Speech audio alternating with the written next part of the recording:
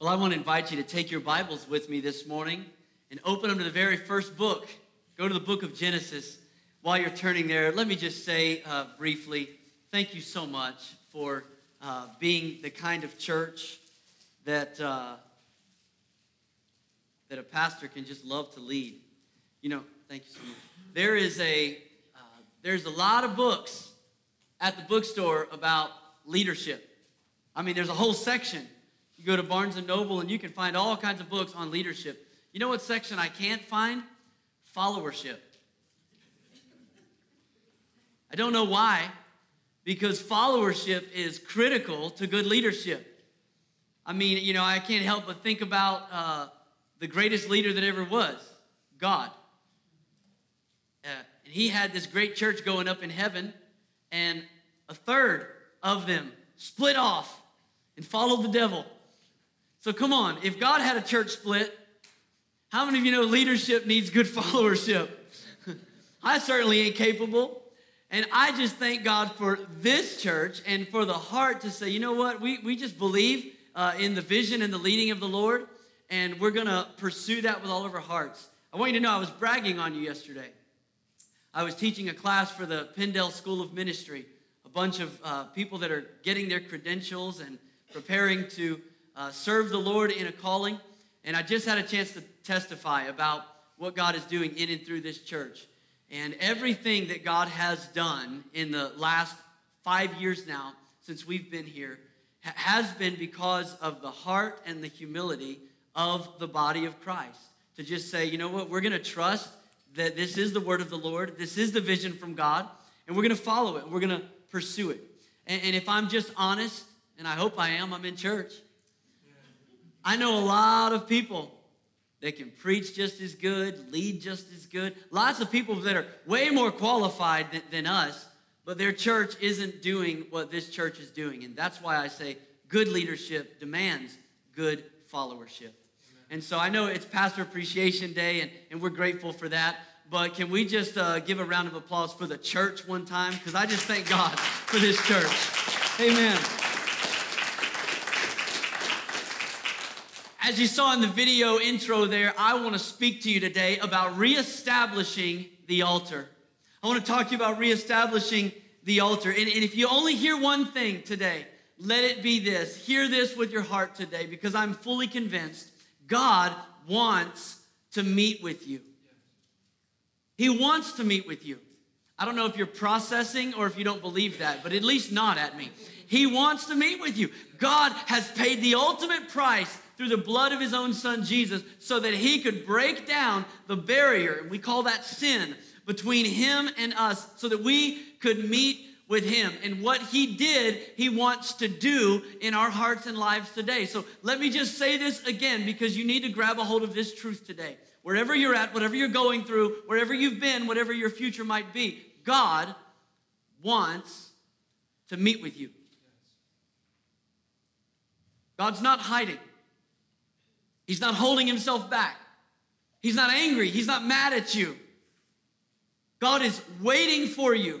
In fact, the Bible says this in James chapter 4 and verse 6. The Bible says, come near to God and he will come near to you. I want to say that verse again because you're so quiet. You're scaring me. Come near to God and he will come near to you.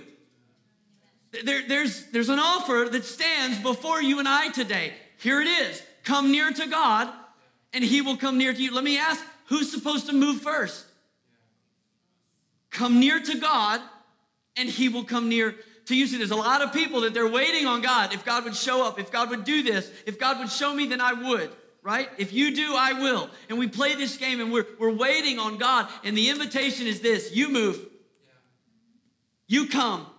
And I'll come. You open up and I'll show up. If you come near to God, God will come near to you. And I wanted you to go to Genesis, beginning in chapter 3. Because this is where we see the first expression of God's grace demonstrated through a sacrificial process. Many of you are familiar with the story of Adam and Eve and how God created the first man and woman and he placed them in the Garden of Eden. He said, be fruitful and multiply. That was the only command. There wasn't 10 commandments, there was one. Because everything was perfect. Because there was no sin. So God just said, just keep doing what you're doing and do more of it. Be fruitful and multiply. That was the plan of God for their life. And the Bible says they walked with God in the cool of the day. They had an intimate relationship with God. Can you imagine? Just walking side by side, arm in arm with your Creator. But many of us know how the story played out, that the enemy, Satan, came in the form of a serpent and he tempted Eve, and she shared that forbidden fruit with Adam. And all of a sudden, sin entered the human narrative. The Bible says they were suddenly made aware. They were aware of their sinfulness. And you know what they did? The first thing that they did when they became aware that they had sin in their life, they hid. They hid. First, they hid themselves from each other because suddenly they were self-conscious. Wouldn't you love to live in a world where you weren't self-conscious? They hadn't been without sin, but because of sin, now they felt inferior. They felt inadequate, even in each other's presence. And so they sewed fig leaves together. They made clothes for themselves, and they hid. But they didn't just hide from each other. The Bible says they hid from God. They hid from God. That's what sin does. Sin comes in, and it causes us to want to hide from God. And can I just say today, there are a lot of people that are still hiding.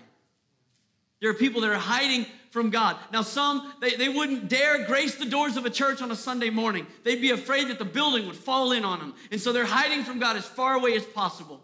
But if we're honest today, the truth is there's a lot of people that are hiding in the house of God.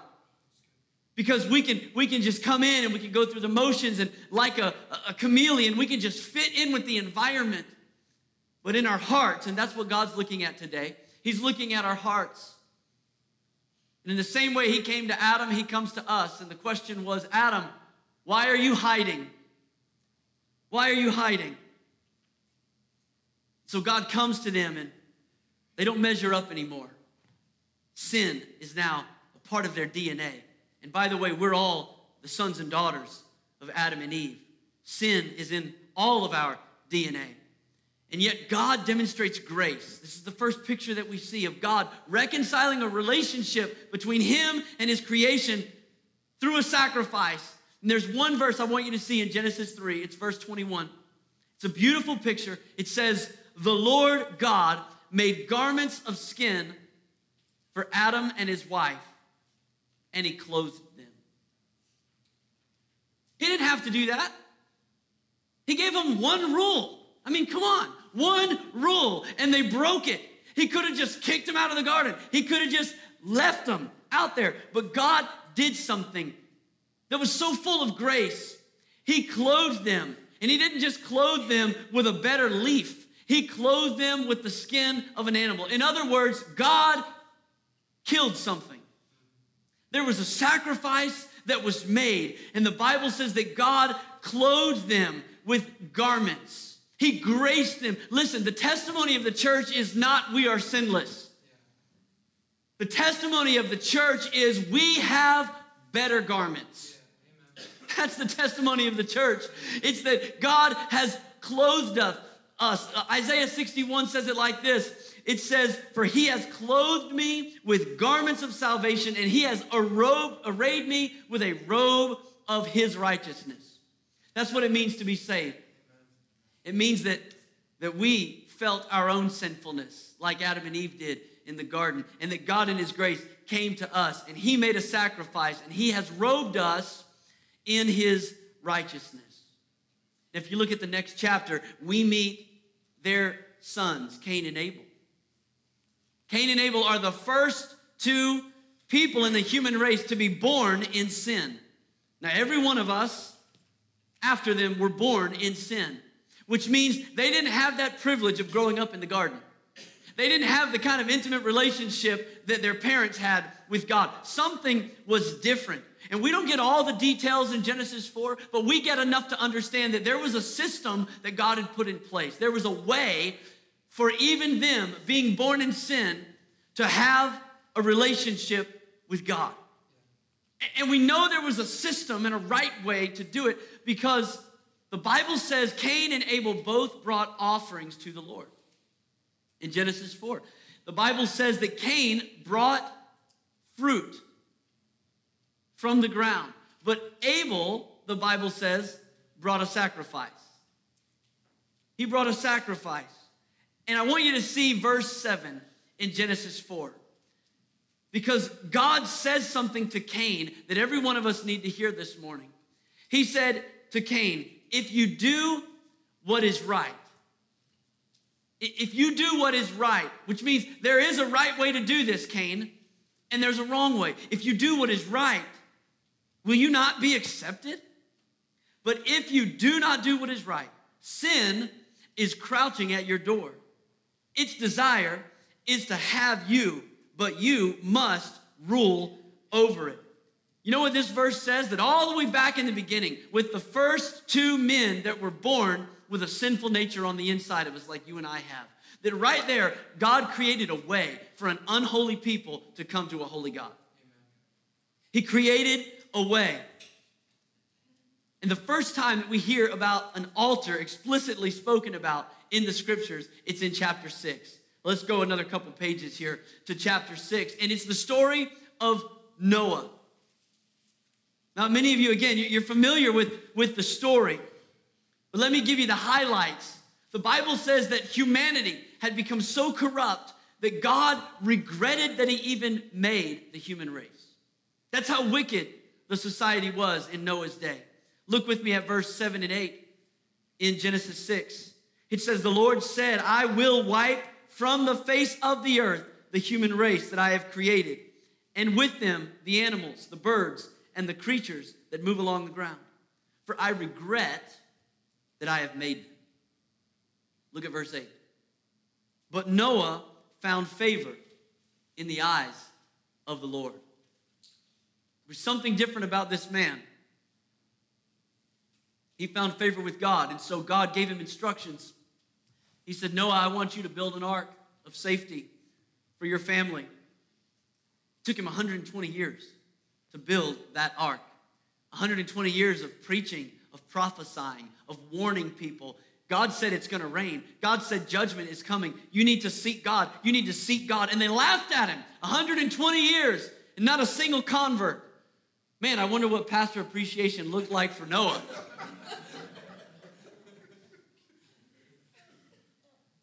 Nobody listened until finally it started to rain. And it kept raining. And it kept raining. And it kept raining. And the Bible says not only did the rain fall from the heavens, but it sprang up from the earth. For 40 days and for 40 nights, God flooded the earth. And only Noah and his family and the animals on the ark were saved. And then when the rain finally stopped, it still took another 150 days for the water to recede enough that the ark could become lodged on Mount Ararat. And even from then, it was months before the water finally receded until there was dry ground. And Noah opened the doors of the ark. And he stepped out onto dry ground. It was like Neil Armstrong stepping out onto the moon. I mean, this was one small step for a man and one giant leap for mankind. Noah's foot was the first foot to step down on a newly purified planet Earth. And I can promise you, he didn't plant a flag for his family, or for his people, or for his nation. You know what he did? He built an altar. He built an altar. I want you to look at it with me. It says in Genesis chapter 8, verse 20 and 21, then Noah built an altar to the Lord. And taking some of all the clean animals and clean birds, he sacrificed burnt offerings on it. The Lord smelled the pleasing aroma, and he said in his heart, never again will I curse the ground because of humans. Even though, now listen to this, don't miss this, even though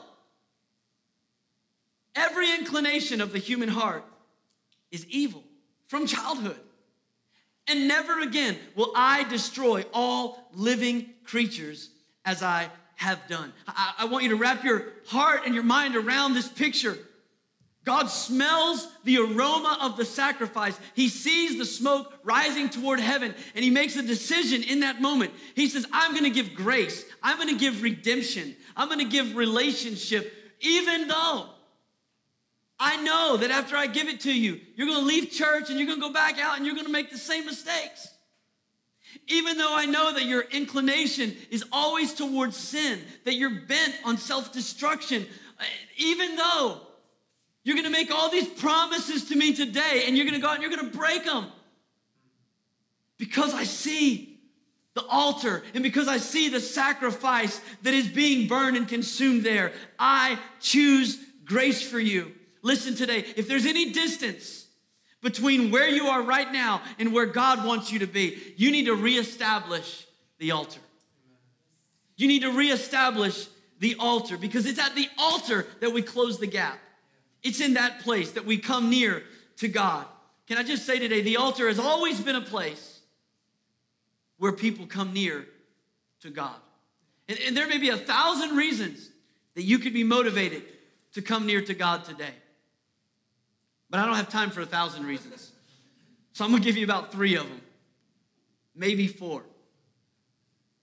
I want to tell you why you need to reestablish altars today.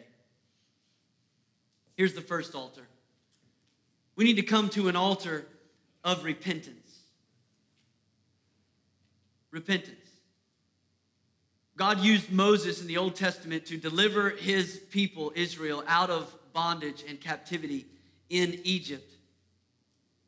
He brought them out after 400 years of oppression. He delivered them out. They crossed through the Red Sea. They escaped Pharaoh's chariots and horsemen. And what do you think the first thing is that God told them to do? Anybody want to take a guess? Build an altar. I knew you were going to get it anyway. Sorry, I spoke too soon. Build an altar. It's the first thing that he said. Build an altar. I want you to look at it with me in Exodus chapter 20, verse 22. It says, then the Lord said to Moses, tell the Israelites this. You have seen for yourselves that I have spoken to you from heaven. Do not make any gods to be alongside me. Do not make for yourselves gods of silver or gods of gold. Verse 24, make an altar of earth for me and sacrifice on it your burnt offerings and fellowship offerings, your sheep and your goats and your cattle. Wherever I cause my name to be honored, I will come to you. Hear that. Wherever I cause my name to be honored, I will come to you and I will bless you. And so God gives them instructions on how to build the altar. He gives them instructions on what to put upon the altar and when to put things upon the altar. And he gives them a place and a system for how they can draw near to God. And the difference between them in the old covenant and us today is simply this. We have a far better altar. We have a better altar today. Aren't you glad that we don't have to sacrifice any animals this morning? I mean, come on. I'd get out of the ministry quick. I got a gag reflex. I ain't cutting up and butchering anything for you. You have to do that on your own. We have a better altar. This verse has ministered to me all this week. I want to read it to you. It's in Hebrews chapter 13, verse 10. It says, we have an altar from which those who minister at the tabernacle have no right to eat. See, under the old covenant, the temple priest would serve at the altar, and their portion, their provision for them and for their family was from the altar. And the new covenant in Hebrews, he says, they don't have a right to touch this altar. They don't have a right to eat from this altar because our altar was outside of the city. Our altar was on a hill called Calvary. Our altar is Jesus. And I want to tell you today, you can come to that altar and your life can be changed. And might I add, it can be changed again.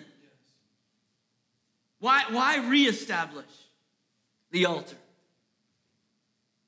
See, maybe you're here today and you've never come to an altar to meet with God. But really, I'm talking to the church today. to reestablish the altar. And the reason we need to reestablish it is simply this, because you're still a sinner. I'm still a sinner.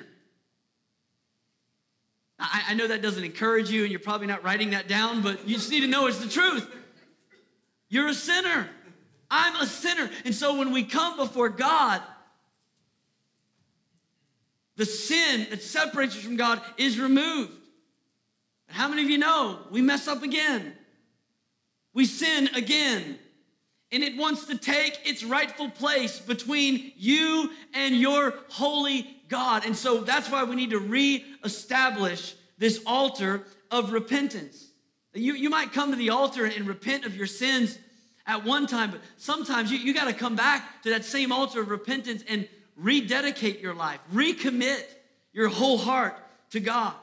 The Bible says it like this in Romans chapter 12, verse 1. It says, therefore, offer your bodies as a living sacrifice, holy, pleasing, and acceptable to the Lord. That's what we're to do as the people of God. Offer our bodies as a living sacrifice. Now, here's the problem with a living sacrifice. Anytime the fire gets hot on your life, you crawl off the altar. A living sacrifice has to be placed back on the altar again. You got to reestablish those commitments that you once made. Jesus said to the church in Revelation, this one thing I have against you, you've forsaken your first love. In other words, you stopped coming to the altar. You gave everything to me, but then you took it back. And we have to reestablish this altar of total commitment. Let me tell you why the altar of repentance is so important to the Christian. Because the longer you walk with Jesus, the more aware you are of the sin in your life. Don't you hate that? I mean, wasn't it great when you just didn't know? I mean, ignorance is bliss, right? Look, when you got saved, I don't know how much of the gospel you knew, but the Bible says you don't have to know much. You come with childlike faith. You come with a simple belief, a recognition that I need a Savior, and it's not me. I need Jesus to save my life. And so you came, you prayed a prayer, you surrendered your life to God. You didn't have the Spirit of God living in you. He was drawing you, but he wasn't living in you. The Bible says the Spirit draws us to salvation. But when we're saved, what happens? The Spirit of God comes to dwell on the inside of us. You're a new creation. You change. You're not who you used to be. And so all of a sudden, the things that you used to do, they don't settle the way they used to settle. You can't keep living the same lifestyle you lived before the Spirit of a holy God came and lived on the inside of you. I'm preaching better than you're shouting. There's something that all of a sudden begins to change on your outlook. The Bible says we are renewed in our minds day by day by Christ Jesus. And so all that your thinking is different.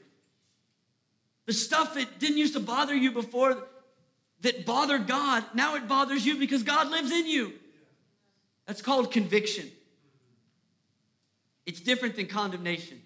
Condemnation always pushes you down. It says you're never enough. Conviction calls you up in Christ. And you felt it, and I felt it, and we know God said you were created for more than this, son. You can do better than this. I've got a higher calling for you. Don't let that pull you down or slow you down from your purpose. And the Spirit of God starts pulling you up.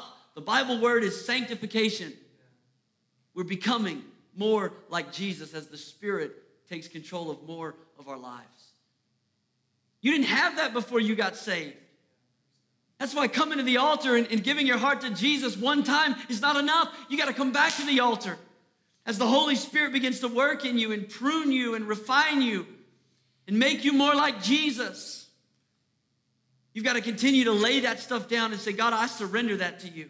Those old habits, those old mindsets, those old deceptions of the enemy, those temptations I used to give into, that carnal way of thinking, the stuff I used to indulge myself in, I can't live the way I used to live. I have a holy God on the inside of me. And so we come back and we build an altar of repentance. And we pray like David, create in me a clean heart, O God. And renew a steadfast spirit within me. Take not your spirit away from me. Restore unto me the joy of my salvation. It's a heart It comes to an altar that says, God, I repent. Can I tell you today, the altar was not meant to be a one-time experience in your faith journey. No matter where you're at in your relationship with God, I want to challenge you today. Reestablish the altar. For some of you, that's an altar of repentance. Let me tell you the second altar that some of us need to come to, and it's an altar of remembrance. It's an altar that remembers what God has done. It's an altar that serves as a memorial for God's faithfulness in your life. Can I just tell you today, the altar is not just a place that you go when things are broken. The altar is a place you go when things are blessed, when God has been good, when God has been favorable, when God has shown up on your behalf. The altar of remembrance is a place that you go to make a sacrifice of praise, a sacrifice of worship, to recognize that God has been faithful in your life. And we see that in the Word of God. This altar, this place of praise. Genesis chapter 33 tells an incredible story about two brothers, Jacob and Esau. When they were younger, Jacob had deceived his brother. He tricked him out of his birthright as the firstborn son. The Bible says that Esau was so angry. He was so angry, he vowed, I will kill my brother. You thought you had family problems. I will kill him. And their mom got wind of it, and so she goes to Jacob and she says, you got to go, son. You got to go live with your uncle up in the mountains. You cannot stay here. And so he does. Jacob leaves. And God blesses his life. But through all the blessing, he knows there's something that's wrong.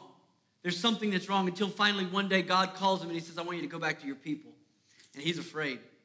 He remembers. He can still hear his brother's vow in his ears. He knows, I can't go back. My brother's going to kill me. In fact, I want you to look at verse 11 in Genesis 32. This is just a part of his prayer. He's praying to God on the night before he's going to meet his brother that he hasn't seen in a long time. Here's what he says.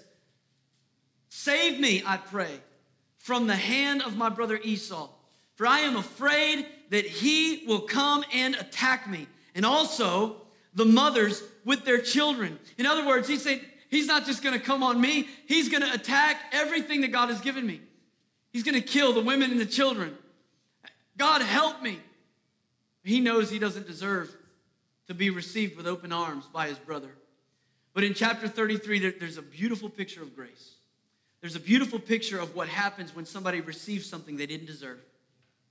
Unmerited favor and kindness. Look at it with me. It says in chapter 33, verse 4, but Esau ran to meet Jacob, and he embraced him. He threw his arms around his neck and kissed him, and they wept. What a moment of grace. What a moment when he thought, I deserve nothing but punishment and judgment, and I'm getting what's coming to me today, and instead, he's received with open arms. Esau is a beautiful picture of our Heavenly Father in this moment, that we think we don't deserve to come back to the Father's house, but he comes running and he embraces us. And the very next thing that Jacob does in response to this incredible grace being given to him, do you know what it was? He built an altar. The very next thing, the Bible says he spent 100 pieces of silver to buy a plot of ground right there so that he could build an altar, so that he could make a sacrifice to God. What was it? It was an altar of remembrance. In fact, he gave that altar a name. He called it El Elohi Israel. It means the mighty God of Israel. Jacob was overwhelmed in this moment with the goodness of God, that he would love him, that he would accept him, that he would give him a second chance with his brother. And so he built an altar of remembrance. If you look into the book of Joshua, you see Joshua's leading the nation of Israel, a nation of people, an entire generation that has grown up in the wilderness. Under Moses, they got out of bondage in Egypt, but they never got to where God wanted them to go. They spent all their life hearing about this promised land, all their life hearing about what God wanted to do for them, what he could do for them, and it just never happened until this day. In Joshua 3 and 4, They are on the banks of the Jordan River, and God is going to supernaturally part the waters, and they're going to walk across from their wilderness wandering to the place of promise, to their destiny, their God-intended purpose. And so they're crossing over the Jordan in a dry riverbed. And God gives a command to the leader, Joshua. He says, Joshua, this is going to change the life of the people. They're never going to be the same again. They're never going back to where they used to be. I'm changing the story. And so it's important that they don't forget. So here's what I want you to do. Joshua, I want you to send 12 men, one from each of the 12 tribes of Israel, back into the river where the priests are standing holding the ark. And I want you to have them each pick up a stone and bring it back to the shore. And he had them build an altar. Why did they build an altar there? Well, the Bible tells us exactly why. In Joshua chapter 4, verse 6, God says these stones are to serve as a sign among you. In the future, when your children ask you, what do these stones mean? Tell them that the flow of the Jordan was cut off before the ark of the covenant of the Lord. When it crossed the Jordan, the waters of the Jordan were cut off. These stones are to be a memorial to the people of Israel forever. Talking about an altar of remembrance, an altar that you can go to and give God praise for all that he's done in your life. You know, 5 years ago, I was thinking about this very story as my family was going on our own wilderness journey. God had spoke to us about leaving the church that we had been serving at for a decade, that he was going to call us to pastor a church, but he didn't tell us where. And so we stepped out in faith and we began this journey with our daughters. Our 3 girls loaded up in the minivan with us. We turned our church keys in. We turned the keys to the house over to the realtor. We got in our minivan and we left North Texas, not knowing where we were going, just walking by faith, trusting God. We had one destination we knew we were going to, and that was because we had a vacation planned with my wife's mom and dad in Marietta. And so we left on this adventure, and we told our daughters, we said, this is going to be a great adventure because when it's over, we're going to have a new house, we're going to have a new church, we're going to have a new school, new neighbors. This is our great adventure summer. And secretly, we were sweating bullets. We didn't know what God was up to. We just knew that God was leading us. And I began to think about this story somewhere on the highway. And I told my wife, I said, you know what we need to do? Somewhere on this journey, we need to stop and we need to collect stones with our girls. We need to collect stones because however this story ends and wherever God leads us, because we know he's faithful, we're going to build an altar with those stones. We're going to build an altar so that when our children ask us, hey, Dad, what are those stones for? We can say this was the moment that God showed up. When God parted the way, parted the waters and made a way where there seemed to be no way. When God came through and he fulfilled his promise in our lives. So that's what we did. We stopped and we gathered stones together, all 5 of us. And then the girls insisted we pick up a 6th one for our dog. She was part of the journey, so we got 6 stones. And then somewhere just outside of Nashville, as we were heading towards Marietta for a week of vacation, I got a phone call from one of the elders of this church. They said, Pastor Aaron, you don't know me, I don't know you, but we've been praying about you. We've been listening to some of the sermons you've been preaching, and we want to talk to you about coming and pastoring this church in Wrightsville. Wrightsville. I know Wrightsville. That sounds familiar. And so I pulled up Google real quick while I put them on speakerphone, and I dropped a pin on Wrightsville. And as the map zoomed in and I watched it come so close to Marietta, where we were driving to, I just said, I'll be there tomorrow. He said, what? thinking, we're in Texas. We got to fly. We got to work this thing out. I said, I'll be there tomorrow. You want to meet in 2 days? So that's what we did. Just 2 days later, we came into town. We had a meeting with the elders of this church. We shared our heart, what God was speaking to us about the church we would pastor. They shared their heart for this community, and we prayed together. Without any further discussion, all 5 of those leaders said, we feel like this is God. We feel like you're supposed to be here. If the church agrees, when can you come? I'm here. I'm here now. No, you don't, yeah, but we know you have to go back. You have to resign. You have to sell your house. No, you don't understand. I'm here. Like, I've been on the journey. I showed up. I'm not going anywhere. And within 30 days from the time that we left where we were, from 30 days, we moved into that house right on the other side of town, and we became the pastors of this church. And so my wife went to the store, and she bought a bowl, and we took those stones that we had collected on the way, and our family put those stones in this bowl, and it sits on the piano in our house so that we can look at it and we can never forget what those stones are for. We know what those stones are for. This is an altar of remembrance. This is something that we can look back on and we can say, you know what, God has been faithful. And in the moments where we have, and we do have the moments where we say, God, I don't know what you're doing now. I don't know what's next. We can look back at a moment in an altar of thanksgiving and say, God, you're a come-through God. You're a faithful God. You never leave us or forsake us. God, in the moments that we needed you, you showed up. You parted the waters. You made a way. That's an altar of remembrance. Some of you need to build that kind of altar today. You need to reestablish the altar of praise. See, some of the stuff that you're complaining about today are the very things that you were asking God for a year ago. Isn't it funny how that happens to us? Today, this week, you were cursing that car that was on your prayer request list last year. You cursed that house that's breaking down. You wanted that house. You cursed that spouse. You wanted that spouse. You asked God for them. You need to go back to an altar of remembrance. You need to go back to an altar of praise and say, thank God for giving me what I need. Because if we don't, the next generation loses sight of the goodness of God. Your kids start asking questions like, why do we have to go to church?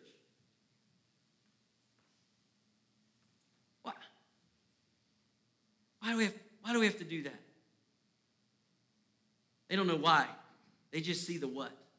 When we lose the altar of remembrance. When we forget to praise God and acknowledge God and thank God for all he's doing in our life. Can I give you one of the saddest verses in all the Bible? To me, this is one of the saddest verses. It's in Judges chapter 2 and verse 10. And it's speaking about the generation that came after Joshua, after those altar builders. It says, after that whole generation, Joshua's generation, had been gathered to their ancestors, another generation grew up who knew neither the Lord nor what he had done for Israel. They didn't know God. Why? Because their families stopped building altars. They stopped celebrating. The altar was a one-time experience. God had done something before, but we don't go that way anymore. We don't pass by that place anymore. We don't tell that story anymore. We don't talk about how God got you to where you are anymore. We need to build altars of remembrance today. Has God been good to you? I mean, come on. Has he been good? Has he been faithful in your life? Has he been faithful? Don't wait for something to be broken to come to the altar. Come blessed. Come bountiful. Come full. Come lavish. Come all in and say, God, you've been so good. How could I not come back and give you praise? I want to tell you about one more altar. And I want to ask the worship team if you guys will come and help me out today. I want to tell you there's an altar that is available called the altar of renewal. An altar of renewal. Jesus said this when he was describing the kingdom of God. He said, "Blessed are those who hunger and thirst for righteousness, for they will be filled." Can I just be honest with you here? Listen, and I don't say this in a critical way. This is how I really feel. If you have given your life to Jesus and you profess to be a Christian and a child of God and you have no desire for the altar, something is wrong. Okay, just let that be a warning flare that goes up in your heart today. Something is wrong. The Bible gives us an invitation. It says, taste and see that the Lord is good. I mean, can you imagine if we went out to eat together this weekend and it was the best meal you ever ate, and you're like, oh, that was so amazing. And I go, man, I agree. I have never eaten food that good.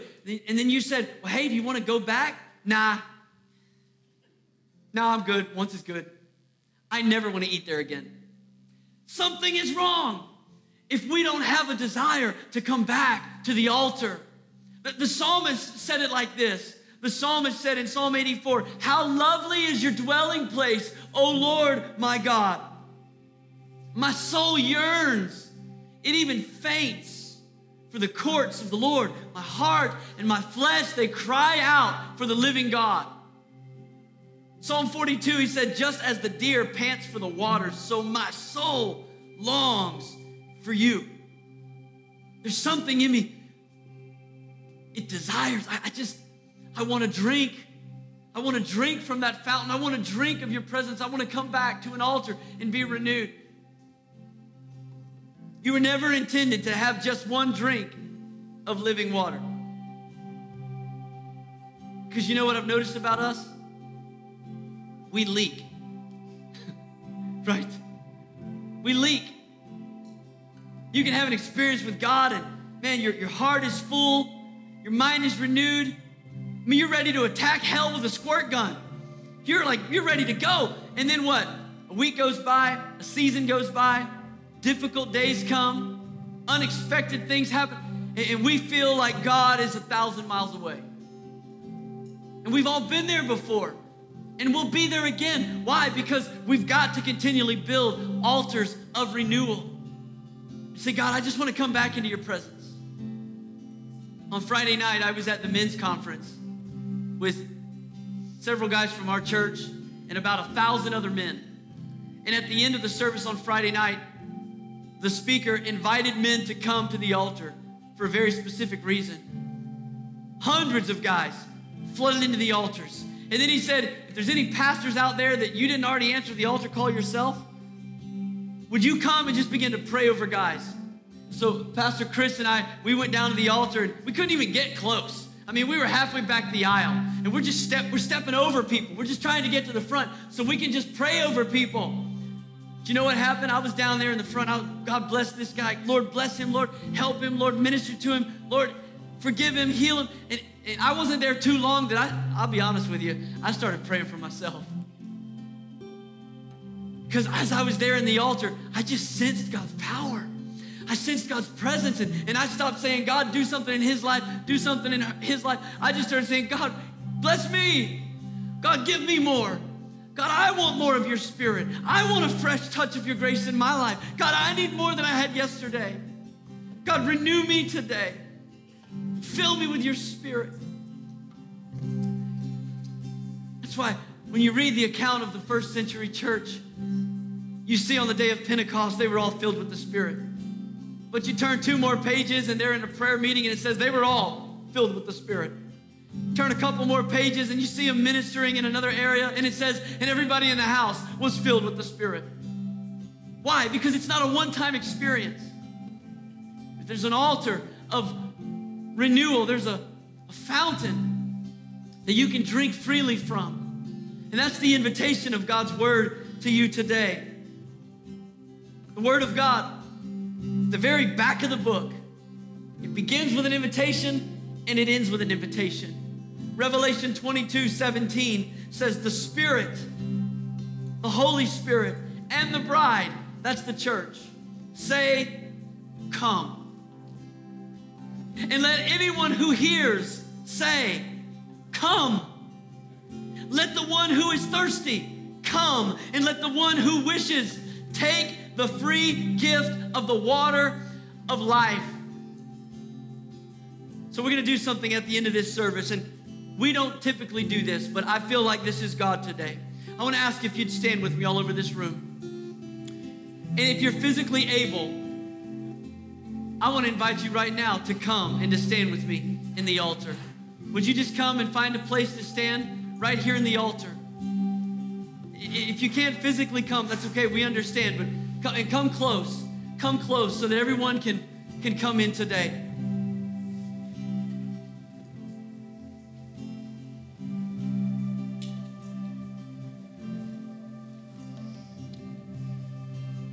I think sometimes we just need to be intentional in our move towards God. Now understand this, God is not limited geographically. God can move anywhere, at any time, on anyone. In fact, my prayer for you is that you wouldn't just have an altar moment right here at the end of a service on Sunday, but that you would reestablish the altar moments in your life. That tomorrow morning you build an altar, that you kindle a fire when you open the Word of God. That as you're driving to work or when you're cleaning the house or whatever you're doing, that you create places and spaces where you can connect with the heart of God. And so I'm going to ask this worship team to just sing a song of worship, and whatever altar you need to build today, I'm going to ask you right where you stand or where you kneel to do that. For some of you, it is an altar of repentance. There is sin in your life that separates you from God. Give it to Him. Turn it over to Him. Repent of that sin. For some of you, it's an altar of rededication. You love God. He lives in your life, but your life hasn't been aligned with the Spirit that lives in you. And there's some things He wants to work out of you. There's some things that you need to lay down and say, God, I give this to you. This attitude, Lord, this heart, this habit, whatever it is, God, I give it to you. For some of you, you need to come to an altar of praise and remembrance. God's been so good to you, and you've done nothing but complain. God, you realize today, man, some of the stuff I'm complaining about is actually the stuff I was praying for. God answered my prayer, and I've lost sight of the altar of remembrance. He's been faithful. He's been faithful to you. He's been faithful to you. And if you need God to renew you today, you feel dry, you feel empty, just take this moment to pursue His heart. As they sing this song, let's just build the altar right now with our praise.